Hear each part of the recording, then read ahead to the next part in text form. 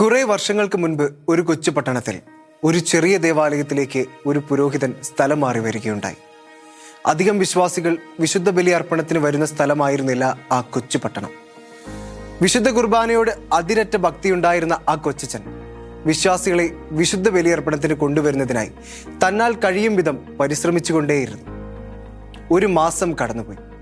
അന്ന് ഒരു ദിവസം വൈകിട്ടായിരുന്നു വിശുദ്ധ കുർബാന. അന്നെങ്കിലും കുറെ ആളുകൾ വന്നിരുന്നെങ്കിൽ എന്ന് അദ്ദേഹം ആശിച്ചുപോയി. അന്നും ആളുകൾ ആരും വരാത്തതിനാൽ 15 മിനിറ്റ് വൈകിയാണ് ദിവ്യബലി ആരംഭിച്ചത്. ആദ്യം 3 കുട്ടികൾ ദേവാലയത്തിലേക്ക് വന്നു. 5 മിനിറ്റ് കഴിഞ്ഞപ്പോൾ 2 യുവാക്കളും ദേവാലയത്തിലേക്ക് എത്തി. അങ്ങനെ 5 പേരുമായി ആ വൈദികൻ വിശുദ്ധ കുർബാന ആരംഭിച്ചു. കുർബാനയ്ക്കിടയിൽ ഒരു ഭാര്യയും ഭർത്താവും ദേവാലയത്തിലേക്ക് കടന്നു വന്നു. അവസാന നിരയിലെ ബെഞ്ചിൽ 2 അറ്റത്തുമായി ഇരിപ്പുറപ്പിച്ചു. അല്പസമയത്തിനു ശേഷം വചന സന്ദേശം നൽകുന്നതിനിടയിൽ മുഷിഞ്ഞ വേഷം ധരിച്ച ഒരു മനുഷ്യൻ കയ്യിൽ ഒരു കയറുമായി പള്ളിയിലേക്ക് കയറി വരുന്നത് അദ്ദേഹം പ്രത്യേകം ശ്രദ്ധിച്ചു. ആളുകൾ കുറവായിരുന്നതിന്റെ നിരാശ മുഖത്തുണ്ടായിരുന്നെങ്കിലും ആ കൊച്ചച്ചൻ അന്ന് ഭക്തിപൂർവ്വം ബലിയർപ്പിക്കുകയും തീക്ഷ്ണതയോടെ വചന സന്ദേശം നൽകുകയും ചെയ്തു.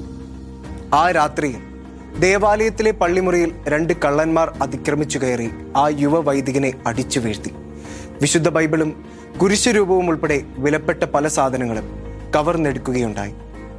ഡയറി എഴുതുന്ന ശീലമുണ്ടായിരുന്ന ആ യുവ വൈദികൻ വേദന നിറഞ്ഞ ആ ദിനത്തെക്കുറിച്ച് 3 വരികൾ മാത്രം തൻ്റെ ഡയറിയിൽ അന്ന് കുറിച്ചു.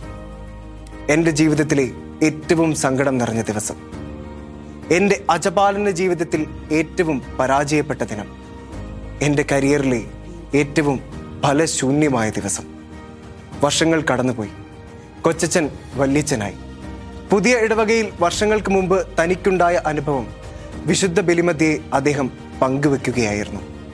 അന്നത്തെ വിശുദ്ധ കുർബാനയ്ക്ക് ശേഷം ഒരു വൃദ്ധ ദമ്പതികൾ അച്ഛനെ സന്ദർശിക്കാൻ അദ്ദേഹത്തിൻ്റെ മുറിയിലെത്തി. അദ്ദേഹം പങ്കുവെച്ച സന്ദേശത്തിൽ പരാമർശിച്ച വർഷങ്ങൾക്ക് മുൻപ് ആ ദേവാലയത്തിൽ ഏറ്റവും പിറകിലത്തെ ബെഞ്ചിലിരുന്ന ദമ്പതികൾ ഞങ്ങളായിരുന്നു എന്നവർ തുറന്നു പറഞ്ഞു. അന്ന് പല അഭിപ്രായ വ്യത്യാസങ്ങളും പ്രശ്നങ്ങളും തങ്ങളുടെ ദാമ്പത്യ ജീവിതത്തിൽ ഉണ്ടായിരുന്നു എന്നും ആ നാളുകളിൽ വിവാഹമോചനത്തിൻ്റെ വക്കിലെത്തിയിരുന്നു തങ്ങളുടെ ദാമ്പത്യമെന്നും അവർ ഏറ്റുപറഞ്ഞു. അവസാന പരീക്ഷണം പോലെ ഒന്ന് ഒരുമിച്ച് പ്രാർത്ഥിക്കാനാണ് അന്ന് അവർ ആ ദേവാലയത്തിലെത്തിയത്. എന്നാൽ അന്നത്തെ അച്ഛൻ്റെ വചന സന്ദേശം അവരുടെ ജീവിതത്തെ മാറ്റിമറിച്ചു.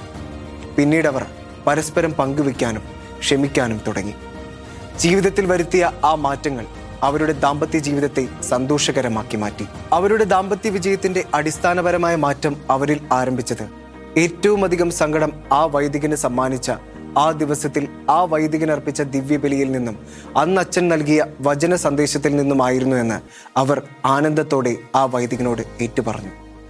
വൃദ്ധ ദമ്പതികളോട് ആ വൈദികൻ സംസാരിച്ചു കൊണ്ടിരിക്കെ തന്നെ ആ പള്ളിയെ വളരെ കാലമായി സഹായിച്ചു കൊണ്ടിരിക്കുന്ന ഒരു ബിസിനസ്സുകാരൻ അച്ഛനെ കാണാൻ അവിടെ എത്തി. ദൈവമേ സ്തുതി എന്ന് പറഞ്ഞ് ആ മാന്യ അദ്ദേഹം അച്ഛനോട് സംസാരം ആരംഭിച്ചു. അച്ഛൻ പറഞ്ഞ സംഭവത്തിൽ വചന സന്ദേശത്തിനിടയ്ക്ക് കയ്യിൽ ഒരു കയറുമായി മുഷിഞ്ഞ വേഷം ധരിച്ച് പള്ളിയിലേക്ക് കയറി വന്ന ഭ്രാന്തനായ മനുഷ്യൻ താനായിരുന്നു എന്നായിരുന്നു അദ്ദേഹത്തിന്റെ വെളിപ്പെടുത്തൽ. ആ നാളുകളിൽ ബിസിനസ് പരാജയപ്പെട്ട് സാമ്പത്തിക ബാധ്യത കൂടിപ്പോയപ്പോൾ മദ്യത്തിനും മയക്കുമരുന്നിനും അഭയം തേടിയിരുന്നു അയാൾ.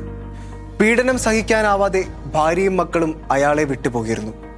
ആത്മഹത്യ ചെയ്യുന്നതിനായി അയാൾ അന്നൊരു മരത്തിൽ തൂങ്ങിയെങ്കിലും നിർഭാഗ്യവശാൽ കയർ പൊട്ടി അയാൾ നിലത്ത് വീണുപോയി. എന്നിട്ടും ദൈവത്തിന്റെ കരുതൽ മനസ്സിലാകാത്ത അയാൾ വീണ്ടും സ്വയം മരണത്തിന് കീഴടങ്ങാൻ കയർ വാങ്ങി തിരിച്ചു വരുമ്പോഴാണ് വഴിയരികിലെ ദേവാലയത്തിൽ കയറാൻ അദ്ദേഹത്തിന് ഒരു ഉൾപ്രേരണയുണ്ടായത്. അങ്ങനെ അദ്ദേഹം ദേവാലയത്തിൽ കയറിയപ്പോൾ ആ സമയത്ത് വൈദികൻ വചനം പങ്കുവെക്കുകയായിരുന്നു. ആ വൈദികന്റെ അന്നത്തെ വാക്കുകൾ ഓരോന്നും തനിക്ക് വേണ്ടി മാത്രം ദൈവം പറയുന്നതായി അയാൾക്ക് അനുഭവപ്പെട്ടു. ഹൃദയം നൊന്ത് കരഞ്ഞുകൊണ്ട് അന്ന് അയാൾ പള്ളിയിൽ നിന്നിറങ്ങി. അത് അദ്ദേഹത്തിന്റെ 2ാം ജന്മമായിരുന്നു. പിന്നീട് അയാൾ മദ്യവും മയക്കുമരുന്നും ഉപേക്ഷിച്ചു. ഭാര്യയോടും മക്കളോടും ക്ഷമ ചോദിച്ചു. അവരെ തിരികെ വീട്ടിലേക്ക് കൂട്ടിക്കൊണ്ടുവന്നു. ചെറിയ തോതിൽ പുനരാരംഭിച്ച അദ്ദേഹത്തിന്റെ ബിസിനസ് ദൈവകൃപയാൽ ഇന്ന് നല്ല നിലയിലേക്ക് ഉയർന്നു. അദ്ദേഹവും പങ്കുവച്ചത് ഇപ്രകാരമായിരുന്നു: അജപാലന ശുശ്രൂഷയിൽ അച്ഛൻ ഏറ്റവും പരാജയപ്പെട്ടെന്ന് അച്ഛന് തോന്നിയ ആ ദിനം അയാളെ സംബന്ധിച്ച് 2ാം ജന്മദിനമായിരുന്നു.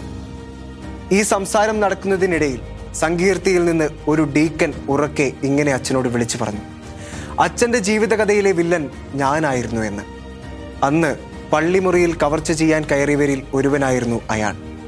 അന്ന് രാത്രിയിലെ രണ്ടാമത്തെ മോഷണശ്രമത്തിനിടയിൽ അവൻ്റെ കൂട്ടുകാരൻ കൊല്ലപ്പെട്ടു. പിന്നീടുള്ള ജീവിതയാത്രയിൽ അന്ന് അച്ഛൻ്റെ മുറിയിൽ നിന്ന് മോഷ്ടിച്ച ബൈബിളായിരുന്നു അവൻ്റെ ജീവതാളം. തിരുവചനം അവനെ ദൈവത്തോടും സഭയോടും അടുപ്പിച്ചു.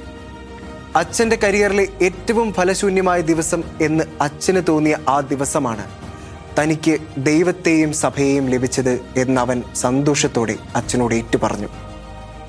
കരയാനല്ലാതെ മറ്റൊന്നിനും ആ സമയം ആ പുരോഹിതന് കഴിഞ്ഞില്ല.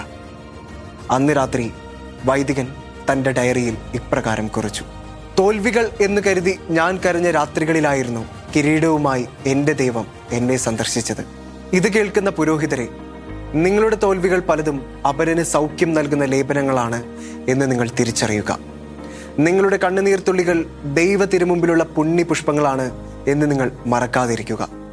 ആരും മനസ്സിലാക്കാത്ത നിങ്ങളുടെ തീവ്രവേദനകൾ അനേകർക്ക് പുതുവെളിച്ചം നൽകിയ രാവുകളായിരുന്നു എന്നും നിങ്ങൾ ഓർക്കുക.